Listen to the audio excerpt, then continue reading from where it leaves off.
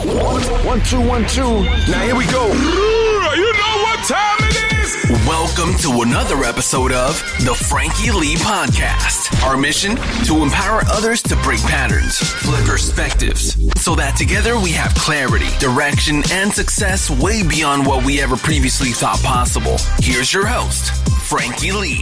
Yes. We are back, and in the house today we have Mr. Jason Pizzino himself, and we're going to be talking about all things personal finance and investing. He's a YouTuber, he's a successful investor, and he's going to drop some absolute knowledge bombs on the podcast today. I have no doubt about that. Mate, welcome to the podcast. And the first thing I want to drop in and talk about is your journey to becoming a full-time investor. Wow. All right. Deep questions first, but thank you for having me. No worries, Thanks for getting on here. My journey. I want to go straight in with it because there's so much value that I know we're going to drop on the back end. I want to get this journey in first, you know. Give a bit of background, yeah. Well, I guess you could come back to your intro talking about breaking patterns and looking at finance and investing. That's kind of where I started. I wasn't necessarily conscious of the patterns I was developing through my money journey. Yeah. But when it came down to it, as I've gone along the process, there are so many ingrained patterns that I've had to break along the way in order to become, you know, quote unquote, some sort of successful in the space. Yeah, like financially free and correct. Be able to have your time back and everything like that. Exactly. What was one of the biggest patterns that you noticed that you had to break first to like really move the needle? One of them that I think came up today, especially in some YouTube comments, was becoming a victim.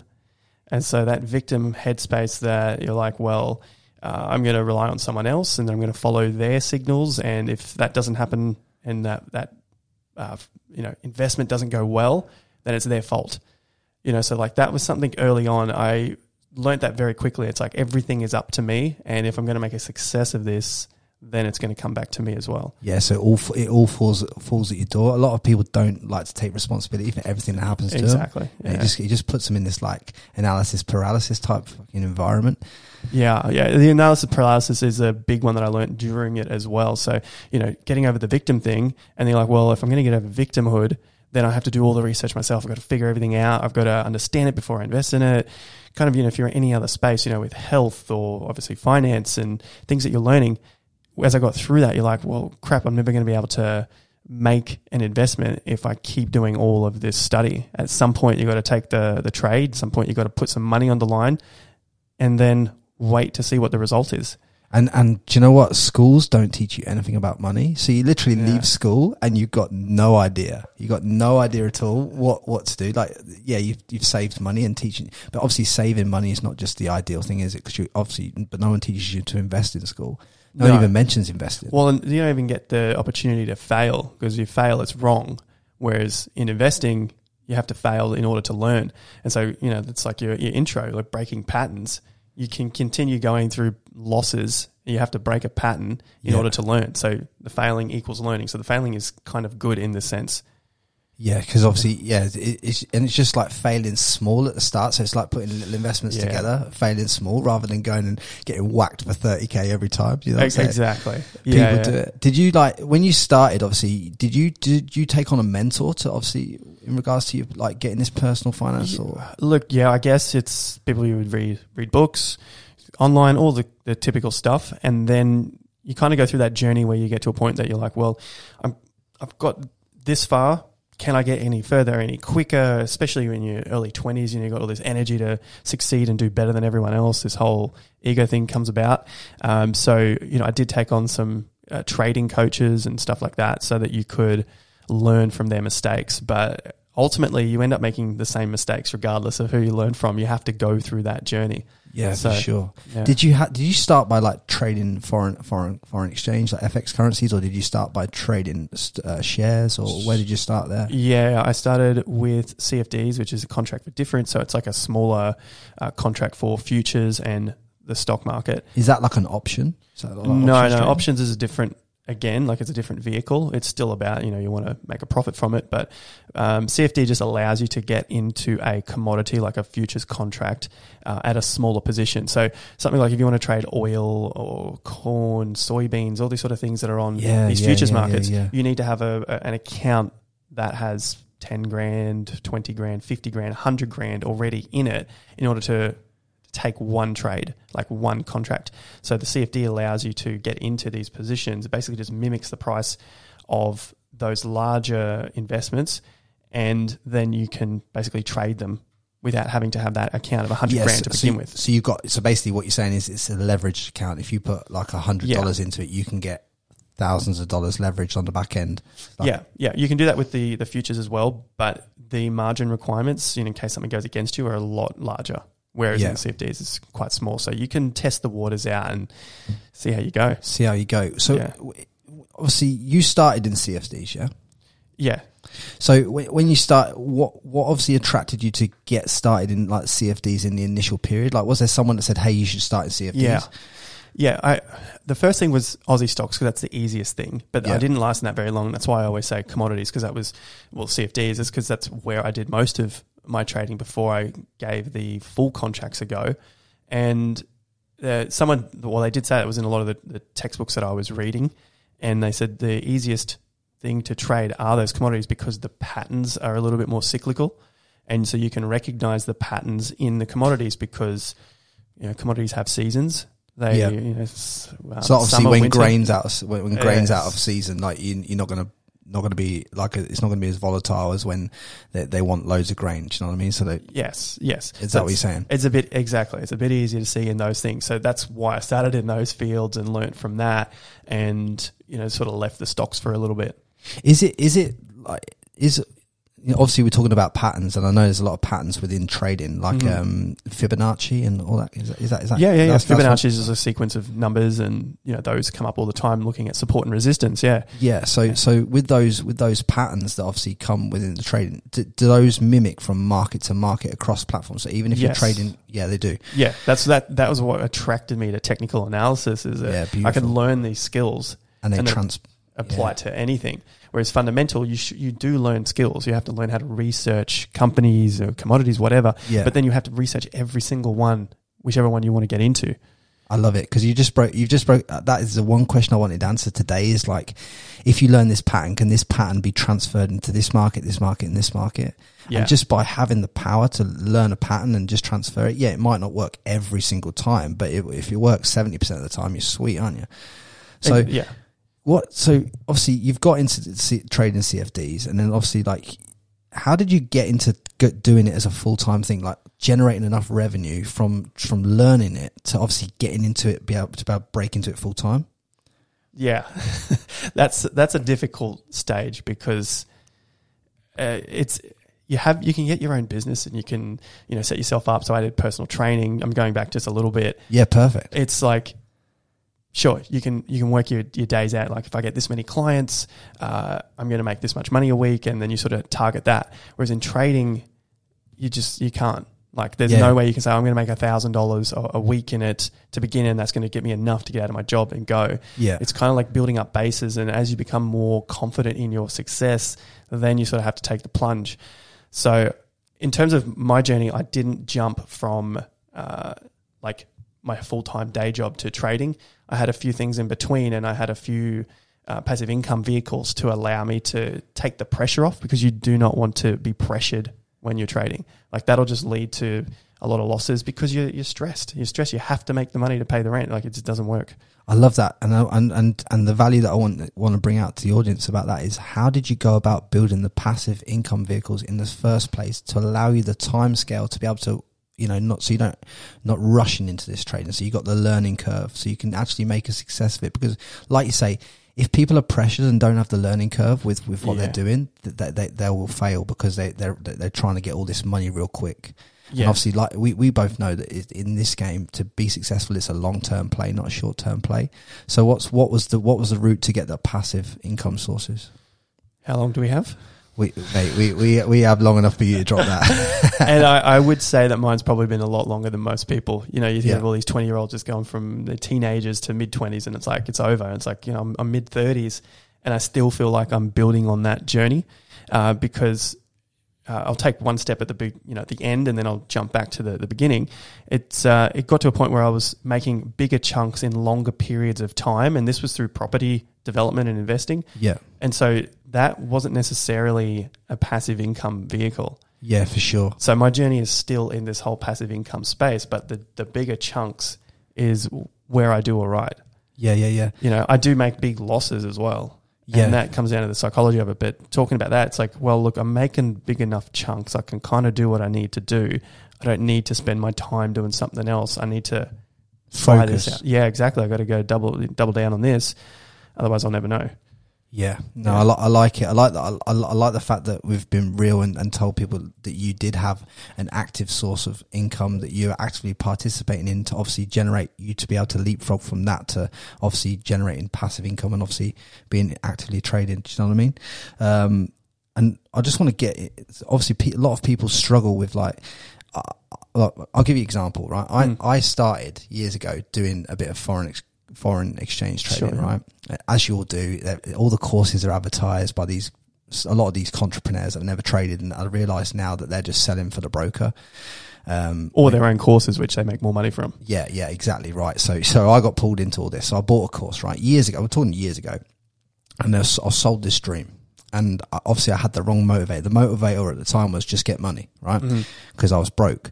But when I started doing this course and when I started trading on this FX, not on a demo account, which I completely ignored, which is stupid. I started trading on FX, right? And I'd get smacked for a fortune. It was just like compounding over the days and compounded. Anyway, I lost a few $1,000s and then obviously gave it up. But one thing I learned is like you need the right routine as a trader to be able to get your mindset in the pattern of winning and losing and being nonplussed about both events. And I just want to get your opinion on like what mindset you have to have going in to win more often than not. Good question. I think it's just that I know I can do it every day. It sounds cliche and cheesy. I'll dig more into it because obviously the listeners will want to know more than I know I can do it. Yeah. But I guess I look at it now, probably because I'm a bit older and I'm not that old, 34, but the patience aspect helps. And having made so many videos now on YouTube about ASX stocks, and I knew it before, but I didn't know it in so much depth. I'm versing everyone else in the market, but at the same time, I'm versing myself. So that's why I enjoy this journey of being an investor or working towards being a better investor because it brings things out. So the question was around like, how do I know? Yeah, getting that routine and mindset so that when you obviously like. We want people to know this, don't we? That you can win and you can lose big in trading, or you can win and lose small. But there's a win and loss element to trading, and that's the game you're playing, right? Yeah. And obviously, the more educated on the technicals you are, the more chance you've got of actually winning more often than you lose. I get that. But well, I'd add in as well, your personal psychology, and you're talking about the strategy, your plan and your structure throughout the day. And the daily routine. The daily routine and the winning mindset. So the mindset now comes from, I understand this information and everyone has the same information, but they do not implement it. They don't do it. And I now have confirmation that they don't do it. They don't want to believe it. They don't trust it, whatever the hell it is, from my YouTube video. So I put the videos out telling exactly what I do. Yeah. I mention it in comments, whatever. Then I get responses from people saying, this didn't work, that didn't work, it's your fault, or no, that's never going to work. So fine, that's your choice. Find what works for you. It doesn't bother me because I don't need your approval. It's fine. It works for me. Yeah. And it would work for them if they properly invested the time into what a lot of those people will have is that they'll be looking at a lot of people's trading videos. Yeah. They got too many opinions going on. Too many mentors. Yeah, and they think that there is one particular way that is going to work, and there is one way that will work for you, and then that one way will change because you develop, you learn more, all that sort of thing. So that's what you're talking about when it comes to the winning mindset, is that I know how I trade now. I want to give more depth to it. I think what you're trying to articulate is the fact that you need to know yourself first before you can become a good trader, because if you don't know yourself, by the sounds of it from what you've said, there's too many like flippant decisions that you can make throughout a day which could cost you a lot of money. I think that's what you're trying to say. Yeah, you have to know yourself. So, thanks for clearing that one up. It's good. I'm just picking it up. Mate, I'm not the trader here. Like, no, it's exactly what it comes down to, though. Like, I know myself now. I know that. It's obviously I'm going to learn. Like, we can put that aside, that this isn't the end game. I'm going to continue learning. Yeah. But in the beginning, you have to know yourself. You have to trust what you're doing. And at times in the beginning, I didn't trust what I was doing, even though I was doing all right. And as it continues on, you start to compare and you go, well, okay, why didn't someone else get the profit like I got the profit using the same information? It's because all of those things that you've gone through, maybe they didn't believe it, they didn't trust it. And so you basically build that winning mindset along the course. And it might not just come from trading, it comes from other things in your life because, you're into fitness. And so in a winning space, like how you get your mind frame into it. Just reps. Reps. So you don't need to be in the investment space. You can pull that knowledge and that belief, that feeling from other areas in your life that you have had success at and pull that across here. So when troubled times come, you can use that. I'm going to ask you a question about psychology because I know so much psychology is invested in this, but why do you think so many people out there hate talking about money and feel so much like anguish about talking about it? Look, I guess it's different things in our past as well. And like, I don't mind talking about money, but there are things that I believe that a lot of people don't believe, and we can go down that path in terms of like the way government uses our money, taxation. People are going to start throwing their arms up in the air. Tax is good for society, and I don't think we should be taxed the way we are. So that kind of comes into money as well, because I don't believe the way things are used and the way they're done is to benefit right society at the moment. Yeah. So, you start to bring that up and then it starts to offend people and, it just gets into a bit of a fight. But unless we're in person, you need that whole element to be able to talk with someone, to see their facial expressions and what they're feeling. Because online, which is where we talk a lot about money now, it's too disjointed. Yeah. And people can really get their emotion up too high. So it makes it even that much more difficult to talk about money. And it's so easy for like people to watch a YouTube video where they get all this confidence about money compared to what they did know, and then go into a trading account like IG, just open an account in like 5 minutes and go out and think that they're the world's best trader and just throw money at it, you know what I mean, and get smacked, and then that damages their confidence because they haven't put the reps in, like what you said in the original period. And got it down pat before they've gone in. Yeah, it definitely took years. I started in 2010 and I didn't even feel like I was a good trader until recently. Really? I took some time off in terms of like not day trading, but I was end of day. Yeah. I took some years off and I was more into the property space. But even at the time where I was making a profit, I wasn't making a loss, I still didn't feel like I deserved it. And that came down into different psychologies. And not everyone has that around money, but that was my journey I had to go through to break through in order to feel like, all right, I do have a control over this and, I know what I'm doing.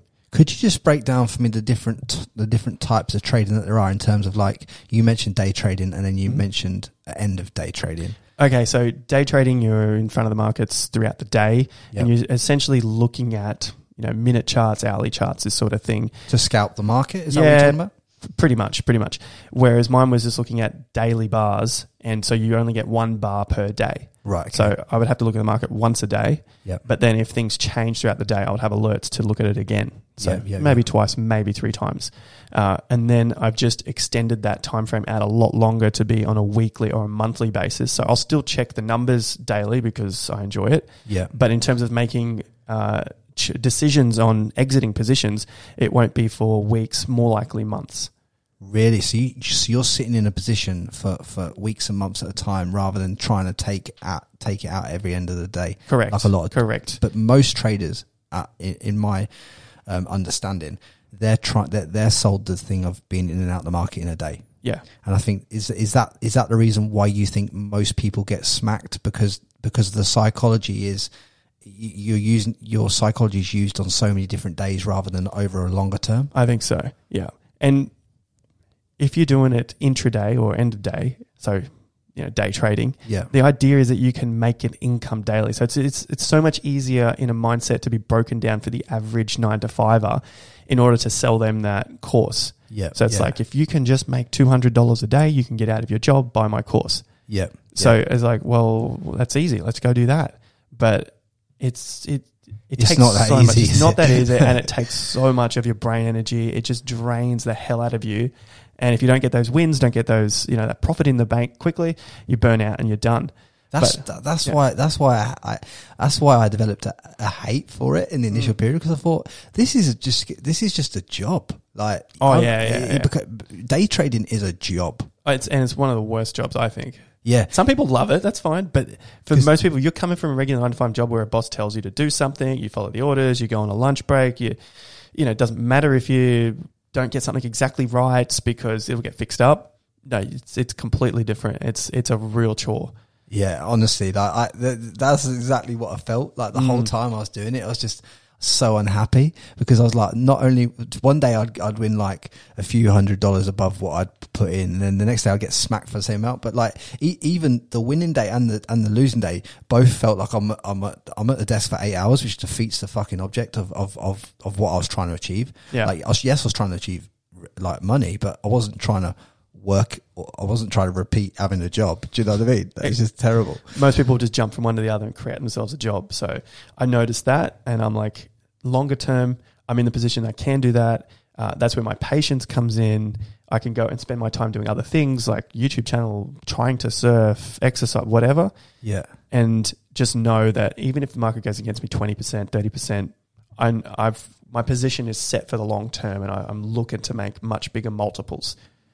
Just talk to me about this YouTube channel, because obviously I've looked at it and extensively looked at quite a few of the videos. They're good videos, and you put a lot of good information out there, and I encourage people, and I'll put a link to it in the podcast notes so people can go view it.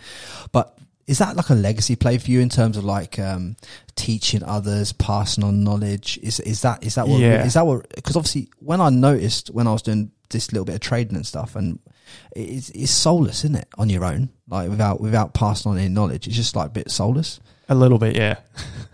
I enjoy it from the point that I get to learn, and the YouTube channel forces me to learn a bit more, because I put stuff out, and then if I'm researching it or doing a video on it, and I'm like, I need to learn a little bit more about that before I talk about it, I'll go and do that. Then I get the questions from people, and like, what about this? And I'm like, oh, cool, I can go and learn that, put it into a video, and then get some feedback. So... And I love that point, and I just want to point out, break down that for the audience, because what you've just said, it really resonates with me, because Jason just said, I go and learn something, then I implement it, then I get feedback, then I go learn something, then I implement it. He doesn't say in this podcast, he didn't say, I'm going to learn a course where it's like 16 modules. He said, I'm going to learn a piece of information, I'm going to implement it, and I'm going to get feedback on it. And that is something I want to resonate in your head right now, because everyone's trying to implement 32 different steps in the world, and they could just literally watch a 10-minute YouTube video, implement a little bit of strategy, see, get some feedback on it, and then see if it works, and then go from there.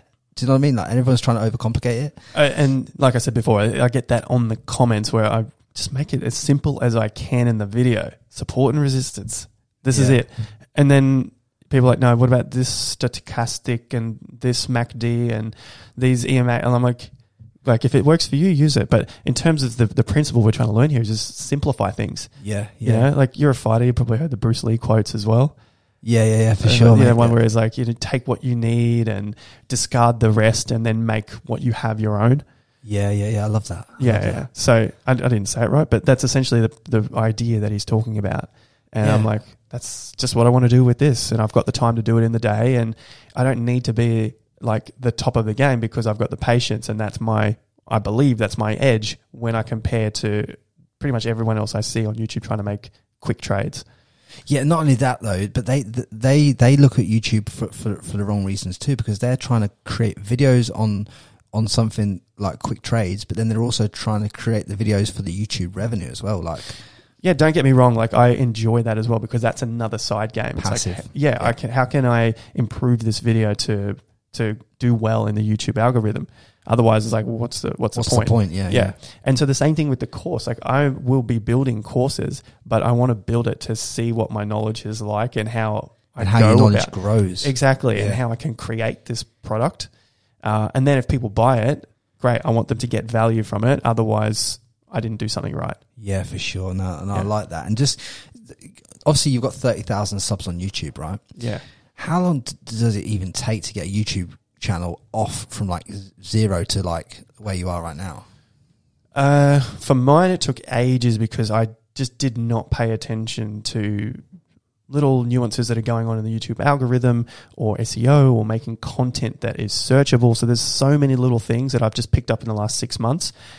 So I'm probably not the best example from that. Everything I've done, I've just screwed up initially for a long time and been very stubborn. And then eventually something clicks and I'm like, oh crap, I could have figured this out ages ago, but I was too stubborn. So that's sort of the story of my life. You ask my parents, you ask my siblings, you ask everyone, I'm stubborn.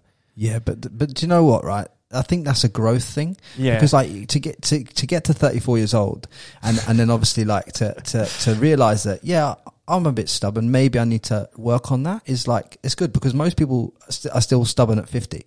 True. Stubborn at 60. True. So there's a lot of growth in that to be able to identify and to have the success that you've had and still been stubborn. Imagine when you're not stubborn. Exactly. Exactly. I don't want to leave that too long to realize that as well. Yeah, well, that stops today. All right, Jason. There we go. But like, mate, now I want to go on to something that really is your jam. That really is I want to learn about this Bitcoin. I don't understand it. I do understand a little bit, but I want you to break down because I know you trade Bitcoin, sell Bitcoin. I said, all my trades are long term, so I just take a big position with where I think the risk is very low. Yeah, and then I see the reward as being very high, so it's just called an asymmetric trade or asymmetric risk, and basically sit in it and wait. I've got my targets in mind. I look at market sentiment. Obviously, I'll get back to your point of understanding what Bitcoin and cryptocurrencies are. But this is essentially my trading plan. Is I just look at it in terms of fundamental perspective as well. Like, is it needed? Is it being used? Is it growing? All those sorts of things. Is it on an uptrend? Yep. And I'm like, all right, that's the case. What's the downside? All right, I look at different things like, can it crash? Are people going to stop using it? What's the worst that can happen? Why would it be not used? Like, what are those things? And are the upsides stronger than the downsides, which is essentially all your fundamental stuff that you'd probably do for a company or stock that you're looking at. And I want to make sure that upside is huge and the downside is small. Right. Okay. And obviously you trade crypto now, don't you? That's your jam, right? Essentially. You enjoy that more than the stocks, right? Definitely. Yeah. I can say that. So tell me about crypto then and what you see as the future of crypto, because obviously you've got a bit more knowledge about this than I have. I just break things down simply. Yeah, I love that. Simply, and I see the future, you can say see it as bright, but why? And I would say that I think it's a necessary play in the current financial environment. I wouldn't say I'm a doomsdayer or I think the world's going to come to an end or any of this sort of crap that you hear online about, you have to switch over systems. We have the legacy system of the fiat currency and it's only going to be, Bitcoin down the track and it's only going to be cryptocurrencies. But I definitely see that there is a place for it in the overall market as well. Yeah. Yeah. Primarily because we are going very much digital, which is no surprise to anyone. I don't want to be I'm not going to be a conspiracy theorist on the podcast, but let's be honest. Go for it. Bring it on. They've banned the use of cash, which is kind of ironic, an ironic play, right? Yeah. In Australia, they can ban it. Do you already know that one? Like, no, I don't know. They haven't banned it, but if in a shop they have a sign out the front saying we don't accept cash and this is our only form of payment, then they're allowed to not accept cash. Wow. Which with cash it was a legal tender or is a legal tender and you have to accept it up until COVID. We should be fighting to keep cash as a societal use because it's basically like you can, sometimes you just want to pay your mate $50 to give you a massage or whatever, like your girl mate or something like that. Probably a bad example. I don't know why you use that example. It's a crap example, but I'm going to go with it, right? Because I'm in it now. But you're in it now. You're deep. Like you might drop $50 on your girl mate who may be Brazilian to give you a massage, right? I see where we're going. And you don't want to just put that all through the books all the time. You know what I mean? Sometimes she might not want to pay. She might not want to pay 20%. Do you know what I mean? Exactly. Or even if we're getting into the tax space, it's just. Yeah. It's for our own freedom of it's a currency and now we're being forced to use it in a way because of government. It's like, are we voting on this? Do we understand the implications of it? I'd say most people don't. Most people don't even understand what money is, like how it got here, all that sort of thing. It's kind of nice now that it's becoming a lot more known as to how money got to where it is, and fractional reserve and all this sort of stuff. But yeah, obviously we're told nothing about that. It just made me laugh one day when I read what I actually met Robert Kiyosaki in Brisbane a couple of years back, but I'd read his book and all this kind of stuff, and his whole thing was like, why would you save like money? Why would you save cash when they can just literally print a load more? Like why would you save something to print? And it's been happening in Japan for like years and years and years. Like they just keep printing and printing and printing and printing more of it, but the Japanese people just keep saving it all, like just working for it, keep saving it, but it's being like devalued every time that they do it. Pretty much. That's been the system since I think they took it off the gold standard. You know, like I'm sort of just talking from a lot of things that I've read and heard, and there's obviously a much deeper story to the whole thing and understanding to it. But you know, after the gold, the US dollar was taken off the gold, being gold backed in 1971, you know, it just allows more printing.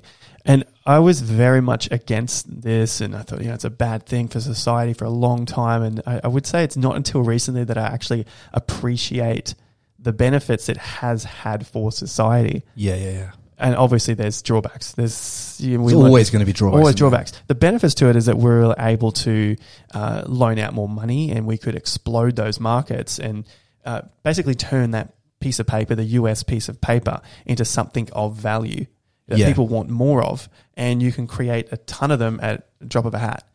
So people want more of that, which just allows for more lending and more credit to be created, and then we can have more, inventions and things get built. So, like, I think if we were still just trading off gold, you don't have that same space unless there was a credit market to allow that sort of creation. 100%. I think you do need cash. It's more convenient. You do need it. I do think it should be more gold backed. I do think the currency should be gold backed personally, like, because I think that gives it a tangible asset that you can go to the bank and say, look, hey, I want my weight in gold for the value of this money. It kind of keeps the currency worth something. But if you do back it with gold, then you can't just go print as much as you like you say, which then cuts down the world, because you can't go pay people, you can't go build stuff, you can't go do all this stuff. Yeah, it sort of stunts growth in that aspect. It's like, you know what I mean? I think we're at that time in human evolution that was worthwhile. Yeah. There's obviously going to be recourse to it, and you know, we'll experience those with the next crash and the next crash. I don't know how many we can sustain until it's over. Yeah. But it's definitely needed in a period of history before we go through another period of history of consolidation again. So we have an expansion and growth. It's just looking at cycles, looking at patterns. You have cycles and patterns on small scales and huge scales. And there's daily cycles, monthly, weekly, yearly, 10 years, 50 years, 60 years, 100 years, 13,000 year cycles. Yeah. And so stuff that I've seen as well, we're in, I think it's 100, 120 year cycle. Is it Ray Dalio that I don't. He writes about this. He does write about it, yeah, but I've looked at the different traders like W.D. Gann, and then guys who have extended on that work, and then they sort of get into the astrology space and all this sort of thing with planetary alignments and all this sort of crap. But it's something to go down another rabbit hole. But in terms of this expansion and contraction, maybe Ray Dalio has also touched on that, where we do go through 100 or so years of an expansion, and then we have 100 or so years of contraction. Yeah. Where that point is, I think he's got wrong a couple of times, but I mean, it might be a bit difficult one to grasp. I think it's a hard one to quantify, because I don't think he was wrong. I think the reason why he was out was because he didn't realize how much money they were willing to print to get out of that thing when he said it was going to turn. That's what he says. He's like, I didn't realize how far the bank would push it in how much money they'd be willing to print to dig themselves out of that little blip. And because of that, that's put us a few years back, because I didn't realize how deep that they would go with it. And that's basically what he said. He said it just kicks the can down the road. It does. It always kicks the can down the road. And, you know, he's had another call, which he talks about in 1982, where I think he said the government was going to collapse at that point, and he bet against them really big, and that's where he lost. And I don't know if he went bankrupt, but he definitely had to borrow money off someone to rebuild his investment portfolio back then. So that's his little 40-year cycle. He got that wrong. I mean, we all get stuff wrong, but yeah, I think that's part of the cycle that he hasn't looked at. And he's a billion-dollar hedge fund guy. I'm just some dude in a little studio here. Yeah. Go easy on the little studio, man. The little show. All right. It's a very large, epic studio. Yeah. You need a little studio to get the sound right. Yeah, that's right. Look at him digging it out now. Yeah. Digging it out. Give me a little kidney dig. I was protecting my kidneys, and he's like pulled it out of the bag. Yeah, anyway. I get smacked in the face. You're the boxer, aren't we? Yeah, mate. We're all boxing here. We're just boxing on mics right now. But mate, so most people obviously look. Most people haven't got investments. Actually, when I was reading the statistics, I think it's like most people haven't even got a couple of $1,000s saved. And you're the personal finance kind of guy. So like, can you just give me a brief overview of what you think that most people should put in place in terms of how to get from like working a job where they're working like 40 hours a week and earning X amount of money per week, so that they have the savings, and then once they got the savings, they can go and invest it and kind of give them a bit of a route to get to that point. Yeah. So from the investment point of view, I get that question a lot. It's like, well, what level should I start at investing? Yeah. And I'm like, well, how much do you have, and what are you comfortable with losing, and all this sort of stuff. So they're questions that you have to put in play before it's just like, how much do I want? So if I give you one example from a student I've been talking with, they were looking at what they were comfortable with. I suggested possibly 6 to 12 months. Yeah. And so that's a different figure for everyone, obviously. These people, they were expecting a baby and all this sort of stuff. So they wanted to have 50 grand saved as a backup, then have another 30 grand, I think it was, on top of that before they start investing. Yeah. That's going to be completely different for everyone. I think their income was over 6 figures, so it's a bit easier to do that. Yeah, for sure. I don't see any problem with starting with $1,000. Yeah. You just don't want to be in a space where you're going to lose most of that to fees. And trading in stocks, using the basics like a ComSec app or whatever, then you're going to lose a ton in fees. Really? Yeah. So if you're just using ComSec, you can use ComSec Pocket or one of these other ones which are a lot lower fees. But if you just use the basics like Westpac or NAB or any of the big banks, and they have their own trading app, it's like $10 to $20 per trade. So if you're going to buy 2 different stocks with $1,000, there goes about $10 to $20 per 500. So that's a lot of fees just from that one. And that's hard. See, I've obviously seen that fee because I've got the ComSec traded account, right? So I've got a little sum in there that I've been investing for a little while and that. But obviously, like I've noticed the $5 and $10 fees, the $10 or $19 fees, depending on how much you're trading. But I didn't think compared to the amount of money that you're putting in the market, that was a big fee. But you're saying it is. In comparison to different things out there, yeah. Especially if you're only doing 2 stocks at 500 a piece, because some of those are minimum. You can only put 500 in. It's minimum 500 on all platforms, I think. On the ComSec anyway. And that's probably a $10 fee, so you're looking at 2% on that. So you need the market to rise 2% to get that money back. Then you need the market to rise another 2% to sell it out. So you need 4% on that.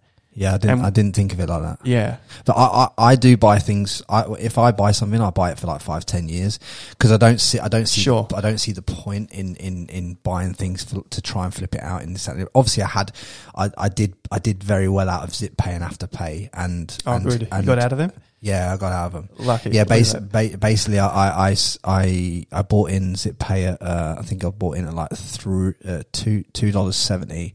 And I sold out at $7, and I bought in Afterpay at $15, $8 and $15, and I sold out at $75, $80. Perfect. But I thought, you know what, I'll take the capital gains on that. Like it's a good little clip. And then I reinvested that into a couple of other buy now pay later firms that I bought into Split It at 60 cents, and then the next day they did a 5-year deal with MasterCard and it went to 150. I was like, sweet as a nut. You know what I mean? That's not bad. Yeah, double and a half in a day. Yeah, so that's not bad. So like, I just kind of figured out what my niches are, where I can see where things are going, and kind of stick to my niches like with inside stocks. But I've done basically the accounts up, mate, is what I'm saying. The accounts up from what it was. But I understand what you're saying. That percent, I never thought of it like that. So you've just taught me a lot there, because I never even thought of it like that. You got to make 2%, then 2% on top. That's a great learning curve. Yeah, and it mainly goes with those older blue chip stocks, which, you know, like your CAB or something.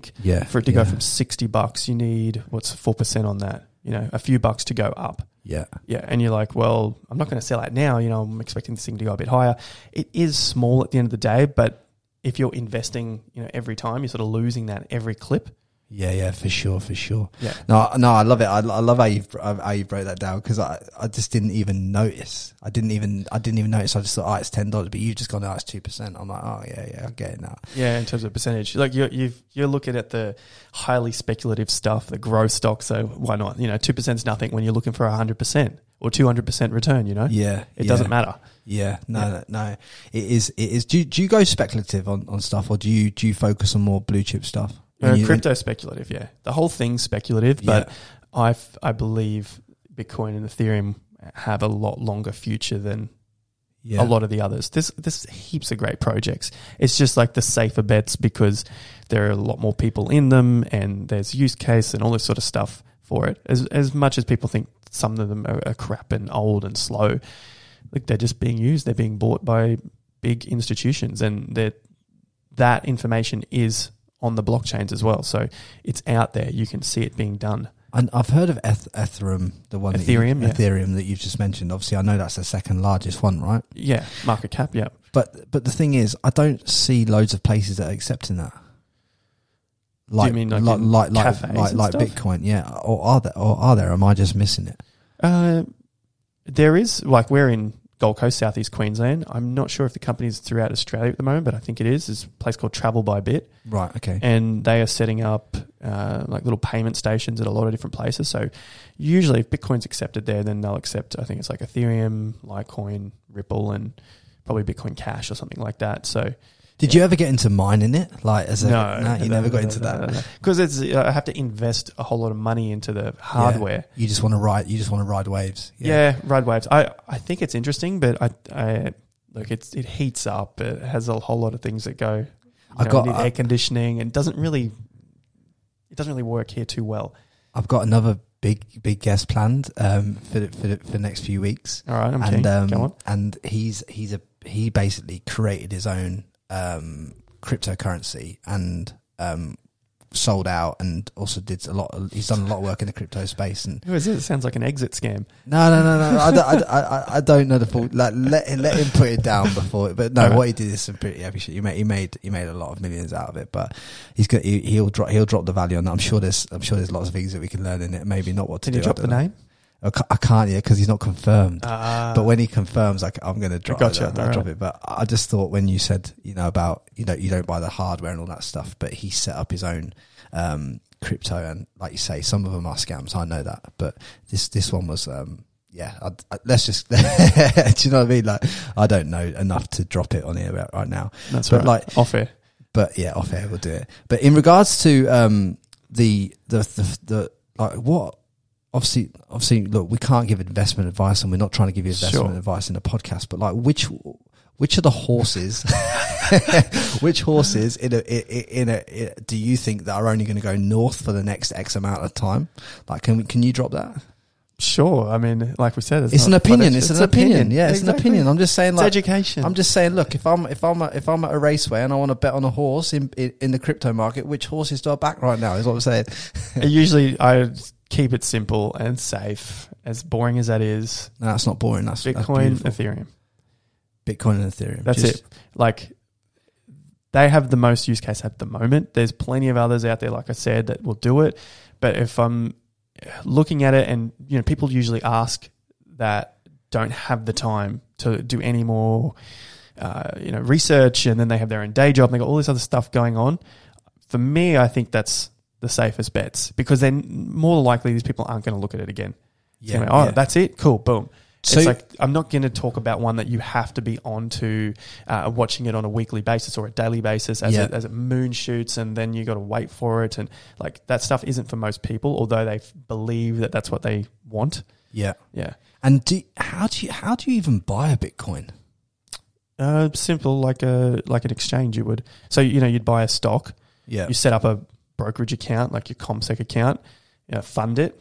Yeah. And then basically look for the stock that you want, and then you purchase it. Oh, you're talking about purchasing it as a stock, not as a physical, Well, we know it's not physical. No. Yeah. I know, but not as like, because you can have obviously the coins that sit in your digital wallet. So you're not saying purchase the actual coin itself. You're saying purchase the stock. Yeah, I was just using that as an example of how you would do it. Like, it's the same process that you would with a stock that you do with a crypto. So you have a cryptocurrency exchange, and you have like a fiat on-ramp. So it's basically the exchanges that you can connect with your bank account. Yeah. Connect your bank account to it, transfer your money from the bank into the cryptocurrency exchange, and then on the exchange it will have multiple different coins that you can buy. Yeah. And then you basically just place an order, buy or sell order, and then that goes into your wallet on that exchange. And then if you want to transfer it into a offline wallet, a hardware wallet, a whatever wallet, a mobile app, then you just get your address from those. So your Bitcoin address, copy and paste it, put it on the exchange, and send it.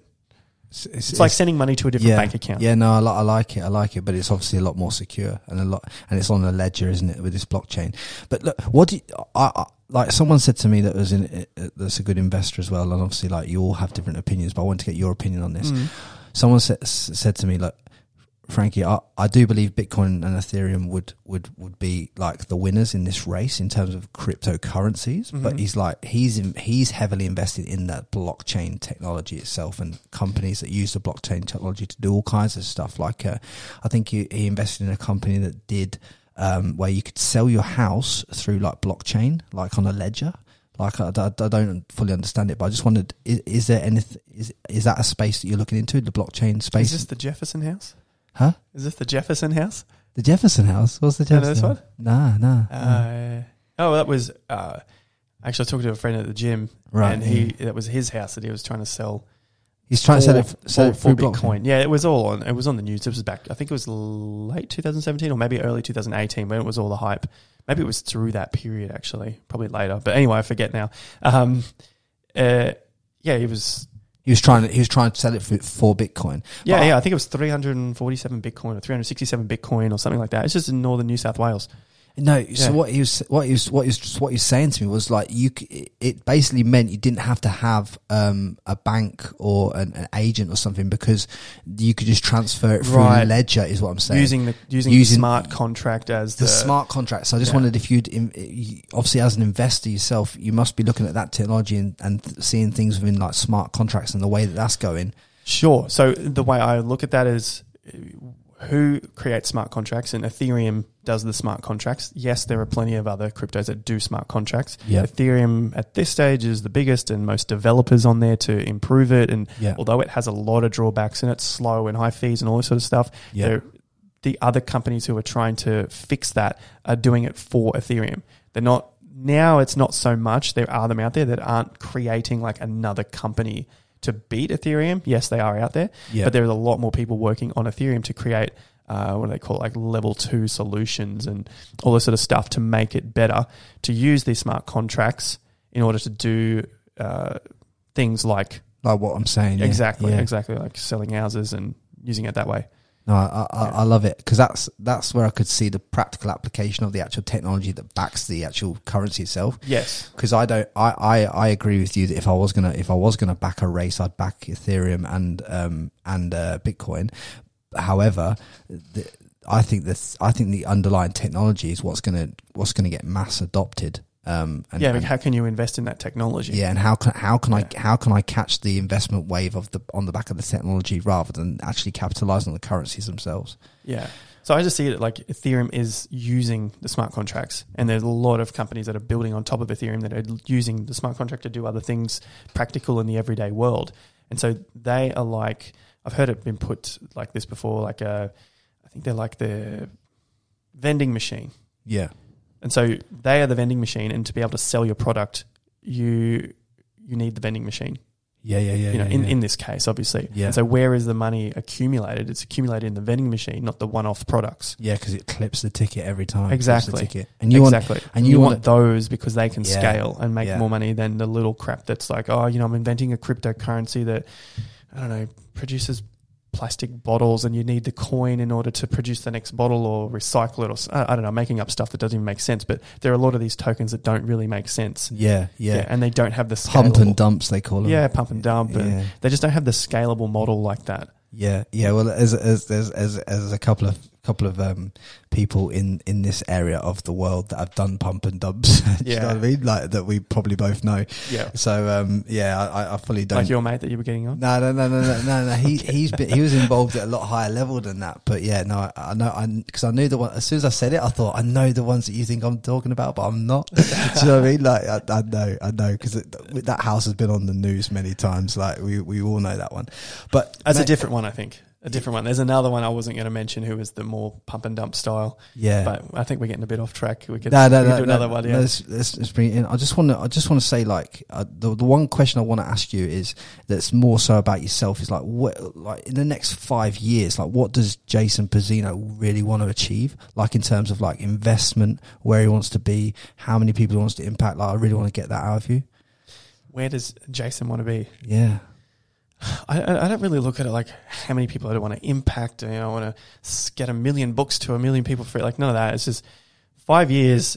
As cliche as it is, because I've tried to set these goals many, many times before. I just want to continue on my journey to growth and more happiness, and just surround myself with those good people. Like I know it sounds lame, but every time I try to do something else, like hey, I want to hit this target of X amount per month. I don't know. There's no feeling there for me. Yeah. So what goals have you got set out? It doesn't matter the time frame, but what goals have you got set out right now that really light you up? All right, the things I come back to, on a weekly basis. Sorry to punch you with this, but I want to get your thought process now. We've had enough about the technicals and all that stuff. I really want to get your thought process, and I really want to understand you. Sure. Well, look, on a weekly basis, I meet with my fiance. We're about to have a baby in a couple of months. Congratulations, bro. Thanks very much. Am I Uncle Frankie or what? Well, it sounds a bit creepy, but sure, you can be Uncle Frankie. Yeah, well, I have my niece and nephew are in England, man, and I miss. Anyway, carry on. No, I know what you mean. There's a family thing as well. It's a family thing, man. Exactly. So we meet on a weekly basis, and we do like a bit of a relationship meeting, which we started just several months ago. And relationship meeting, I'm going to jot that down, man. That's good. I love that relationship meeting. I thought about it after a point where, some things, we just had a bit of disagreement on things. Yeah. I don't think we ever fought. We've been like nearly 4 years, and we don't fight. It's just like, oh, you didn't do this. I was expecting that. So started this meeting. I know we were going to get back to the point of what my big goals are, but I like this. I like these tangents. This is good. I like tangents because this is what goes on behind the Jason the trader over here. That's great, but like, what's the real? Like, let's. Do you know what I mean? You're just about to break down something that's so real that it's going to hit so many people between the eyes. So crack on. Good. Yeah. So we had that, and I thought, look, if you spend a lot of time at your job, or you're creating your own business, you have a plan. But most of us, we get a partner, and then you don't really plan anything after that. You just expect things to work out. Yeah. So I thought, well, why not just let's meet and chat about, how's our communication? How is our health together? What about our goals? Well, do we have quality time together? Because, that sort of gets a bit busy. So let's just quickly reflect on it weekly. Yeah. And so where I'm getting to is, there was another point. We have like 5 different pillars that we look at on a weekly. Yeah. And one of them is, I wanted to put down like inspiration. So I'm thinking of things like more spiritual or whatever, things that we can both do together. But then I look at one like inspiration. Okay. And I look at that and like what keeps coming back to me. And I'm like, I want to go and live overseas again. Where are you thinking? At this time I want to go I've been into Italy multiple times, but I want to go and live in Sicily. So like my family's from Sicily. Yeah. And I want to go and live there for a bit because I want to learn Italian. Right, okay. And so with that, like we were talking about with the goals, if I think of the feelings and things that I can get drawn to, that's one that I want to achieve. And once I've got, my kids, maybe 1 or 2, then I can go and move over there and do that. Yeah. So that is something that drives me every day to continue creating videos, doing well with my investing, enjoying a good life here, because I want to get over there as well at some point when we can. it's good because it kind of shows me your purpose is like your family. You want to learn about your roots in terms of the Italian roots that you have. You know, you want to learn another language. That's all the purpose behind what you do as a trader. That's kind of really that's what I was getting at. So you've literally summed it up. But in terms of like, do you still set out with your partner? Okay, this is the financial goals. Like, do you have a regular date night and all this stuff? Like, so this is all. Do you all book all that out as well? Because no, don't book it out. We've tried, but then it stresses me out because I'm like, well, I wanted to get this podcast done, or I want to get this video done. I'm like, but I got this thing on, but. What I try and do is just on when the time's there is just go. So like it was yesterday, we went at lunchtime. I usually like to block this time out. Lunchtime, let's go do something. 11 till 1, that's my block out time. Yeah. Let's go do something. And we usually go down the beach or something like that. So basically she hates me right now because we're doing the podcast at this time. Fortunately, she's with a friend and I don't know, doing their own work day. So right, okay, I work from home and she works from home too. So. I'm just checking because I do not need no, like, is she Italian? No, American. But they're still angry. Nah, they're pretty happy people. Yeah, but I know what you mean. I don't need to cross that one off. No. So that's kind of what we do when it comes to that. And, you know, some nights maybe we'll just go have a quick meal or something like that. But again, it comes down to the feeling. Like, you can spend time with someone, but if you don't feel like you're actually there with them and you're on your phones or whatever, like the cliche thing, then what was the point? So is there any routines that you can give people as well, like in terms of like how to not get distracted from their goals or main thing that they're trying to work on, so they can get into actually, because you must get into deep flow with trading to be able to go and. Oh, you'd think so, wouldn't you? Well, I'd hope so. You tell me if I'm wrong. Like, I'm happy to be wrong. Yeah, no, it's not about wrong or right. It's like what I think I should be doing and what I end up doing is often two different things. So, talking about getting into deep flow and whatnot. Yeah, deep flow in what you do. Yeah. Look, I guess the last couple of weeks I tried something different and just giving myself block out times. I've tried block out times in the past, and it just, you know, you sort of do it for a bit and then it stops. And so to get in deeper flow, I have to make sure that something is like it resonates with me and it's something that I want to do. And there are obviously going to be times that you have to do things that you don't want to do. And so I sort of leave those for another period. But in terms of the getting into the flow state, I just make sure just have distractions off. Yeah. So you've got no social media notifications or anything. And in the block out time, that's the goal, the aim. Yeah. It's just turn those things off, and then that allows me to write the script for the video, do a bit more in understanding for what it is I need to talk about, and then when I go to film, I get into flow pretty well when it comes to filming. Because it's your passion, right? I love turning the camera on and just talking, and sometimes I talk way too much, but I feel like I'm in flow, so I just go with it. Welcome to my world. Yeah, it's what it is. Why you like to podcast? It's good fun. I just like good conversations with good people like yourself, where I think that other people can pull value out of it.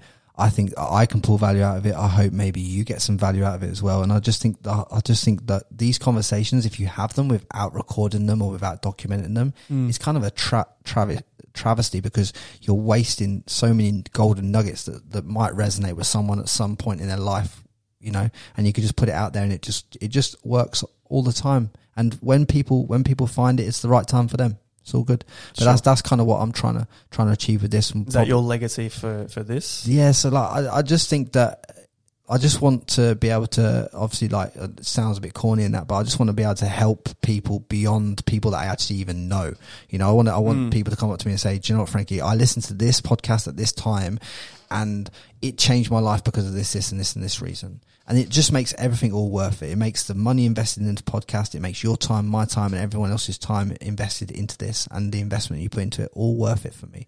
And that's all this is about. It's not a money play. It's not a passive investment. I just actually enjoy talking to good people like yourself that actually have achieved good shit and are positive and genuinely want to go out and help people as well as help themselves. And I would just want people to understand that the world is so fucking abundant that we can all, just because you're successful, Jason, doesn't mean that Tracy over the road can't be successful just because you're successful. Do you know what I'm saying? And so many people look at the guy in the Ferrari and think he's a wanker because he's got a Ferrari. But and there's a lot of those around here. Yeah. There's a lot of them. But do you know what I mean? Yeah, there is. But what I'm saying is, just because he's got it doesn't mean that you can't have it. And doesn't mean what he is thinking is that everyone is lesser. Yeah. That's what I like to do with the channel, and, you know, people want to know how much money you're making, all this sort of stuff, and I'm like, what's the difference? You know, it's not a dick swinging competition. No, as long as you're doing well and you enjoy what you do, it's great. Because I've felt that previously as well. It's like, you know, I've asked someone and they haven't earned as much as what I thought they were. I'm like, oh, they're not doing so good. But I'm like, well, did I receive value from them and did I grow and learn from it, regardless of the money? It's like, why is money the only the indicator of success? Of success, yeah. And some people had way more, and like, oh, you know, it sort of makes you feel a bit bad. But you know, that's you personally, what you're willing to do. Because I get a lot of fantastic information from people who are not interested in investing or you know, creating their wealth. They are very confident in who they are and what they do. Yeah, and for sure. I value that more so than other things. I just think it's a beautiful thing that you can obviously just get so much information from so many different people. Like you as a trader can go and you can go and watch someone who's really good on mindset and psychology, but you as a trader need that within your arsenal of things that you use. Correct, yeah. So you can pull so much from him without it just being directly related to exactly what you're trying to achieve. Do you know what I mean? Yep. But it is indirectly related. So just for a kind of summary, like give me places where people can obviously go and follow you on social media and obviously get access to your YouTube channel and everything like that, and all the good content that I know you're putting out there. Beautiful. Yeah, well, look, the YouTube is my name, Jason Pizzino, and I think if you type that in, you'll find it, and you'll find it with all the other clickbaity-looking thumbnails for the videos. I love the thumbnails, to be honest. I love the thumbnails. That's all me. I'm a thumbnail guy. I don't have a VA or anything for that at the moment, but yeah, that's all the stuff that I do. I do that from start to finish. Yeah, I don't hire anyone yet. I'd love to hire someone. So if anyone on here who wants to learn in investing on the back of Jason, maybe you reach out and offer him some value. Like if you're a graphic designer who can do real good thumbnails, this is your opportunity to stand up and say, Jason, I want to learn investing, so I'm going to offer you this value at the front end, and I'm going to come and do all your thumbnails so they convert like a motherfucker, and then you could teach me some investing on the back end. Yeah, sounds a Bring sweet some deal. SEO with that and some video editing and everything. Boom. Exactly. If you got skills, you got a contact here. But where else online? That's my primary area, and then obviously Instagram again, jason.pizzino. Yeah. You can get in touch with me there. They're the two good sources there. And if you could give one piece of advice today before you leave this podcast, what would that piece of advice be? I know you put me on the spot. Is this mate? I've been doing that the whole podcast. I know. I should be used to it by now. Whenever I do get that question, I haven't thought about it too much. I always go with something that I have felt or thought of just recently. Yeah. Sure. And the thing that came up today was just take time away from things if they're not working out. So I was talking online with my trading group, and we were just talking about trading, obviously, and the guys were saying that they were just overcomplicating their trading. Yeah. And one of them said, the best thing I did for it was just walk away. And then I came back later. I'm like, come to think of it, I did have a break. And then when I came back, things became so much clearer. Because you're not in it. Yeah. You're not in it. The stuff that doesn't matter, you'll forget this, and you just don't use. And then when you come back, the things that do matter, you'll implement again. I love it, mate, because Paul Price says something very similar in a previous podcast. Paul Price was talking about flow.